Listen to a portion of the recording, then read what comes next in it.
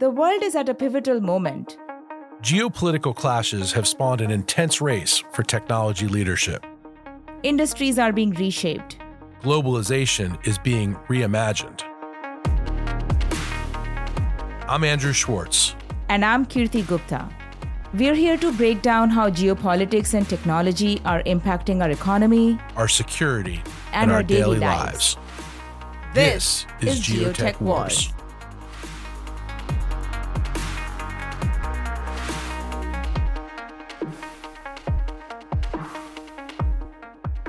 Kirti and I are joined today by Syed Alam, who is Global High-Tech Industry Lead, Managing Director at Accenture. Syed is in his position there is responsible for all worldwide consulting activities within Accenture's high-tech division, which includes semiconductors. His focus is on helping semiconductor companies optimize their supply chain operations. Before joining Accenture in 2007, he worked in the semiconductor industry for Motorola and NXP Semiconductor. Welcome to our podcast. Thank you, Andrew. It's nice to be here. So, Kirti, I want to kick this off with you. Semiconductor chips have been at the tip of the spear in going through transformation due to geopolitical tensions today. Let's start with you. Can you explain why that is? Yeah, thanks, Andrew. And Syed, great to be here with you, old friend and colleague.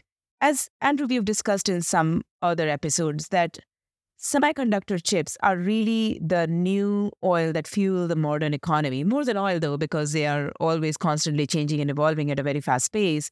But we are using so many thousands of chips in our different products that we're all reliant and dependent on. And it's, to me, the ultimate enabling foundation technology, without which no other technology can really come alive and work. And what has happened in the last 40, 50 years in this era of intense globalization is that different parts of the world have become competitive in different parts of this very intricate globalized value chain. And as a fallout of that, some of the parts of the value chain have become really concentrated, and that has created what we call choke points in the industry that I think governments around the world and industries getting to be really concerned about. So as an example, and as one of the most important examples, almost entirety of the high-end node, and we're going to talk about this, very cutting-edge technology chips are manufactured in Taiwan. And almost 75% of all chips actually are manufactured in the Asia-Pacific region. And as we know, this region is fraught with geopolitical tensions today, other than the other natural disasters kind of possibilities. So we really have everybody's focus right now on creating more resiliency and less dependence in this area. Syed, maybe you can pick this up and talk a little bit about what are chips and why are they so complex? Yes. So you're absolutely right, Kirti. Chips are becoming a very integral part of our daily lives. And these components are used in a wide variety of applications, from consumer electronic devices to hardware that's used by enterprise to data centers. And it used to be that chips were used for specific, more compute-intensive applications, but now chips are everywhere. And some of the mechanical devices are becoming more electronic devices. For example, automotive, you take a car, it used to have few chips.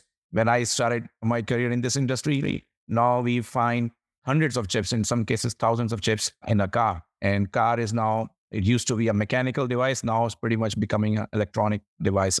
And then in our daily lives, whether it's your cell phone, which can have hundreds of chips, to coffee maker, which can also have chips. So it's becoming a very integral part of our daily lives. And it's the innovation in chips that's driving the overall technology landscape.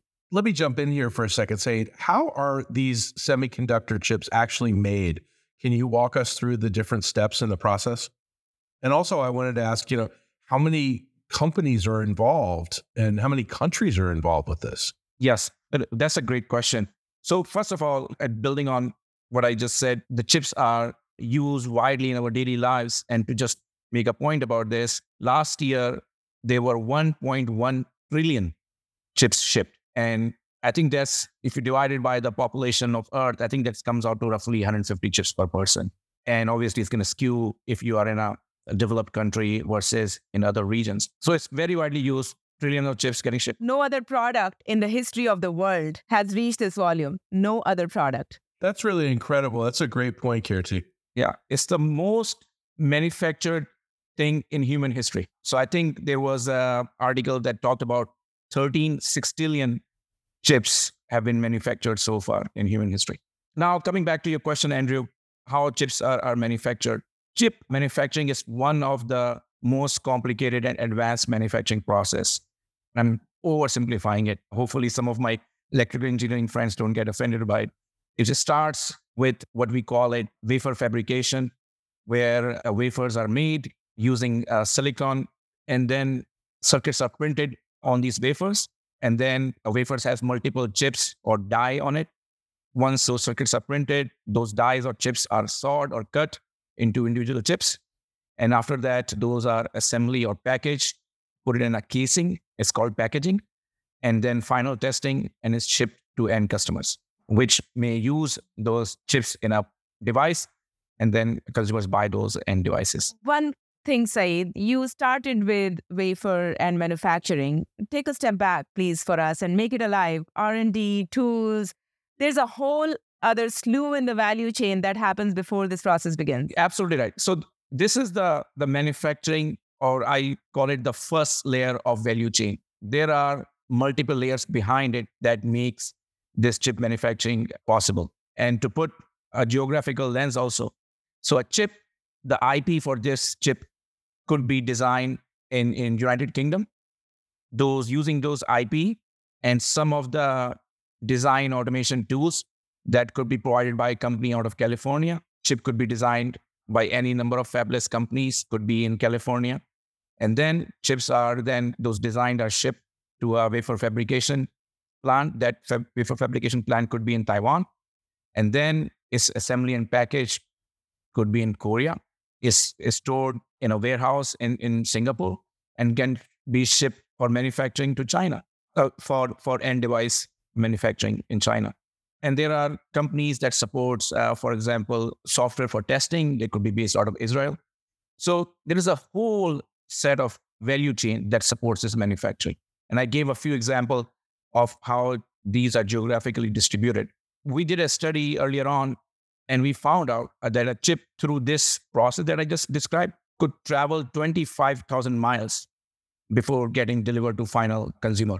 And it could cross border 70 times before getting to the end consumer. So the couple of things to note here. One, the value chain is spread across geographically, and there are multiple layers of these value chains. There is a manufacturing company that we see, and then there's a company supporting that. There are the companies that are providing raw material or software or solutions for that also. I would love to emphasize this. An average chip, and this is from your Accenture report, Syed, can travel on average 25,000 miles before it reaches the hands of an end consumer. It can touch 48 countries and cross 70 international borders before it touches the hand of an end consumer. And what I would like to make alive is the following. I think the way I think of the value chain, and I'm one of your electrical engineering friends, so I'll keep you honest, is, first there's design and R&D, tools. Then you need to do this big process of manufacturing in what we call fabs and the foundries. There's a lot of discussion right now because of concentration in Taiwan. And then there's assembly, test, and packaging. There's also this other layer of getting the raw materials. Where are those choke points? Where are those raw materials coming from? And then the final point, that this process of manufacturing in particular is very energy and water intensive. So I want to emphasize a couple of points with your knowledge. One on just walk us down through, for every one of these stages, how complex is the value chain? What those interdependencies look like, what those choke points look like. And then we're going to talk a little bit about the resource intensiveness of this. Yes. Let's drill down the wafer fabrication. When I described it, I said wafer fabrication process or printing the circuits on the wafer. That's overly simplified. I mean, that process alone has multiple layers of value chain supporting that. So first, you have a fab which has multiple machines or equipment that's going, whether it's deposition machine, etch machine, or lithography machines. Let's take an example of lithography machine. So that machine is provided for wafer fabrication by multiple providers. One of the most leading provider is a company out of Netherlands that does the lithography machines for very advanced chips. And for making that machine, they may need some very advanced laser or lenses. And that lens is provided by a very sophisticated company out of Germany. So now you can think about this thing. So a chip that is getting used in the phone, that chip is manufactured throughout this process of wafer fabrication, assembly, and packaging. For wafer fabrication, you use a foundry.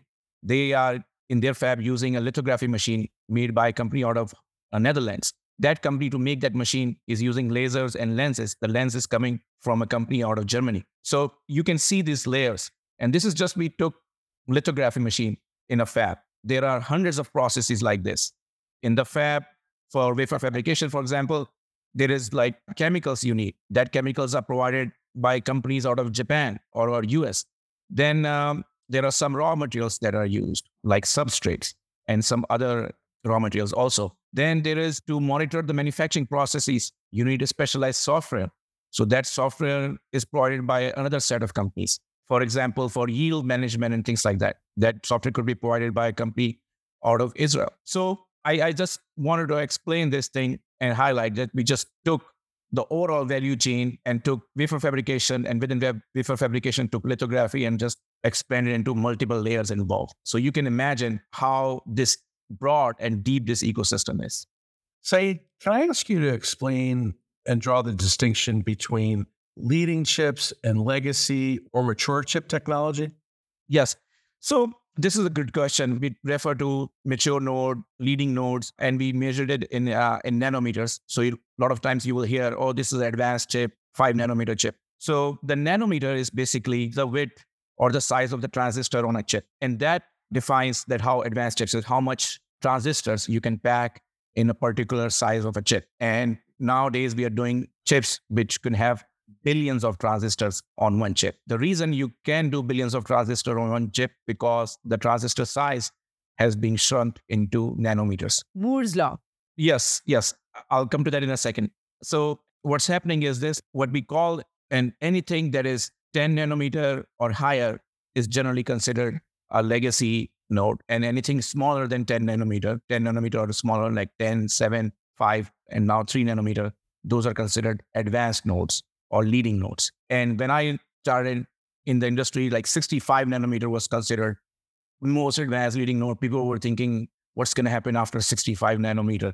But as Kirti mentioned, because of Moore's law, that we know that the number of transistors on a chip will double every 2 years. And that has been true for a very long time now. And the number of transistors are getting doubled because we have been shrinking the size of the transistors.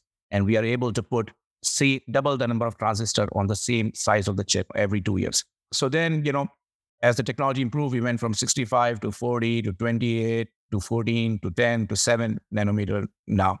So that's what I just wanted to give you that perspective. So anything 10 or smaller is considered nowadays leading node. And maybe when we'll talk about a few years from now, we'll say, oh, 10 nanometer, that's an older or legacy node. So whatever was the leading node of yesterday is now a mature or legacy node of today. I thought it was surprising, Syed, when you shared with me that 3 nanometer, that's a diameter that is smaller than the size of the coronavirus. Yes. I mention this all the time. This is true. I mean, one is highly advanced manufacturing. And when we say we are doing manufacturing of printing of transistors at 10 nanometer, to put things in perspective, the diameter or the size of coronavirus is 140 nanometer, 140. Oh, wow. And so the coronavirus is 140 nanometer, and we are making chips at nowadays high volume production. And 140 nanometer is like old legacy technology. And 40 nanometer is like very old, we'll say. Exactly. So we used to measure this in micrometers, actually. Then we started measuring this in nanometer. So, Syed, it's really important that you have been able to draw a little bit of a picture of how complex this industry is. Incredible high-end technology and the most productized technology in the world, quite frankly. So, and also how globally intertwined the supply chain is. And that is leading to the concerns that, I was teeing up in the beginning of this conversation, very high points of concentration, very high points of vulnerabilities in the supply chain. How did we get here? Yeah, this is a great question. There are a couple of points that contributed to this. One, I think semiconductor industry, because of the volume of the number of chips that are made and the capital intensity that's required to manufacture the chip. Let's keep that in mind. A fab has always been a very expensive investment for semiconductor companies. To build a fab, advanced node fab nowadays could cost up to $5 to $10 billion. And even when the industry was maturing, this was a big investment. In the 90s, pretty much all the semiconductor companies were vertically integrated, had their own fabs. And actually, most of the semiconductor companies were part of the larger electronic companies. So for example, where I work, Motorola had their own semiconductor division, Motorola Semiconductor, which had, their own fabs. Philips had their own semiconductor division, which also had their own fabs. So I'm just painting this picture to explain how, this industry evolved. Then later on, the semiconductor companies were spun off. They became their own companies. When you see NXP or Freescale came out of Motorola. And it was understood, or it was common knowledge, that if you want to have a semiconductor startup, you need to have a fab if you're going to be a semiconductor company. And it was a very capital intensive requirement. So that's number one. Keep that in mind. Number two is this. Around this time, late 90s, we were seeing a shift for outsourcing of manufacturing. And semiconductor companies also always solved for the best technology and the cost and the supply chain efficiency, and benefited from the overall globalization. So like any other high-tech companies, semiconductor companies also use globalization to solve for the cost, efficiency, and the technology. We see a lot of manufacturing, just like any other manufacturing, semiconductor manufacturing also moved offshore. At the same time, there used to be not a foundry business. There was contract manufacturing as existed for electronic manufacturing, for printed circuit boards and things like that.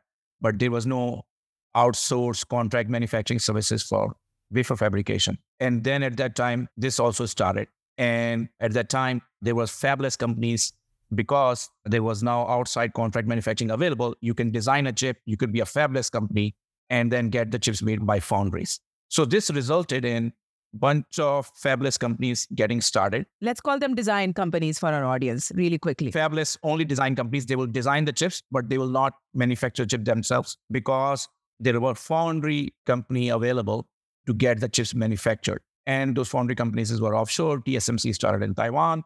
And this resulted in actually a lot of manufacturing moving offshore to Taiwan, which was TSMC, the leading foundry company. So a couple of things happened. One, just a general move toward outsourced manufacturing that shifted like any other manufacturing, semiconductor manufacturing offshore also. At the same time, this concept of foundry and fabless, it used to be that you design the chip, you manufacture the chip. Now you can just design the chip and get it manufactured by a foundry. And that resulted in huge growth by TSMC also. So this played out over last 20 plus years. And that's how the concentration of most of the advanced manufacturing, as Kirti was mentioning, is in Taiwan. Kirti, I want to ask you, how can we get out of this? Can the United States become fully self-sufficient?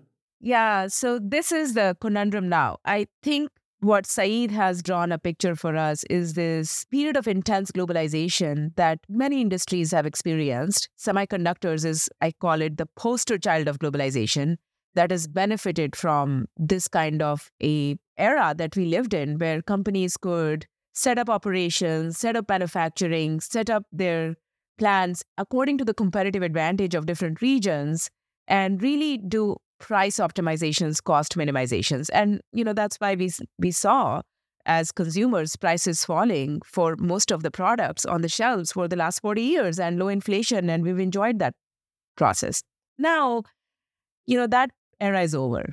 Big theme in Davos this year was reimagining globalization. I think that we understand, Andrew, like you said, we need to get out of this, and we need to build some level of resiliency in the system to respond to other goals that we have in our optimization thinking, right? National security. We need to have fewer choke points in general in the globe. What happens if there is some sort of a takeover of Taiwan from China? How do we get the most important semiconductor chips in our products? But the reality is, I think no country in the world, nobody, including the United States, can be truly self-sufficient. The cost of that is simply too high. I think it's $1 trillion plus cost. So we have to live with some level of interdependency. But in order to get out of it, Andrew, I think things like the CHIPS Act, which are incentives that the government is providing to do some kind of a reshoring of the manufacturing onto the United States, need to work very strongly with our allies. We need to do friendshoring and reshoring in a way that is sensible, because Syed described how many nodes and nanometers this technology traverses. We can't do it all. We have to rely on some things from our allies and other partners, and some things we can do ourselves, and we have to have some kind of a trade flow that stays alive. I want to ask both of you, we see this tension between needing to do business with China, yet trying to become less dependent on China. Realistically, what can be achieved? Okay, here's my view, Syed. I think this is exactly right. China is both our biggest customer and a competitor, and we need to acknowledge that. So let me just, talk about some numbers here, Andrew. In terms of all of the net sales that originate from the United States for semiconductors, 35% of those end in China, meaning they're consumed by consumers in China. But when you look at the numbers of all the trade that passes through China as an intermediary, that number goes up to 70+%. So over 2/3 of all semiconductor trade that originates from the United States and ends in the rest of the world passes through China. In other words, those chips are taken into China, assembled into products, sent, then taken out and sold in different parts of the world. So it's really not restricting trade. We have to think about this. Like, if we go too far too fast, we can actually kill the entire industry, because you basically remove market access. Having said that, there needs to be some provisions, and I think the government is thinking about this, to be able to restrict trade in the right places, where 40 nanometer and below, very high-end technology, so that the tech transfer can be limited and the United States can maintain its leverage points, its leadership in the most critical points in the value chain. But again, I would still exercise caution there and emphasize multilateral cooperation, because if we don't do it with other allies, we won't achieve our goals. Number one, because, those products and those technologies can be sourced from other competitors, foreign competitors, and they can gain the market share in China. And number two, we kill our own industry, the US industry, because now they have lost market share, critical market access, and then they don't have the money to invest in R&D and continue to be leaders. Kirti, Syed, summing up, give us one key takeaway for our audience. I think the key takeaway is just important understanding of a couple of points. One, how semiconductors are so prevalent in our daily lives. We know about how much is used in technology, but in our daily lives. Second thing is this, how complicated this manufacturing is and how distributed this manufacturing is for chips around the world. So many players provide critical parts of the value chain for chips to actually finally get made and delivered to consumer. And there are multiple aspects of this value chain that are uniquely positioned in different countries, in different regions, and they provide a very valuable and important part of the overall semiconductor industry. Yeah, thank you, Syed. I would just add that, number one, most important fundamental technology. Number two, extremely intricately globalized. We have started a process of some level of deglobalization, but we have to recognize how far and how fast we can go is limited. And number three, as we enter this brave new world of some layers of deglobalization, as we call it, or reimagining globalization, let's understand that it is not cost-free. It has costs, it has to be done, but we are doing and should be doing a constant cost-benefit analysis. I think with that, Syed, I really want to thank you for taking the time to talk with me and Andrew today. This is a part of a series that talks about the GeoTech Wars. I think semiconductor chips are, as you said in the beginning, really the tip of the spear. And you really helped us draw a rich picture of the complexity that is underlying in the layer to make this chip a reality and give it to the consumers. Thank you, Syed. Thank you. It was my pleasure. Thank you. Thank you for tuning into GeoTech Wars. You can listen to more episodes on Apple Podcasts, Spotify, or wherever you listen to great content. Don't forget to rate and review us. Until next time.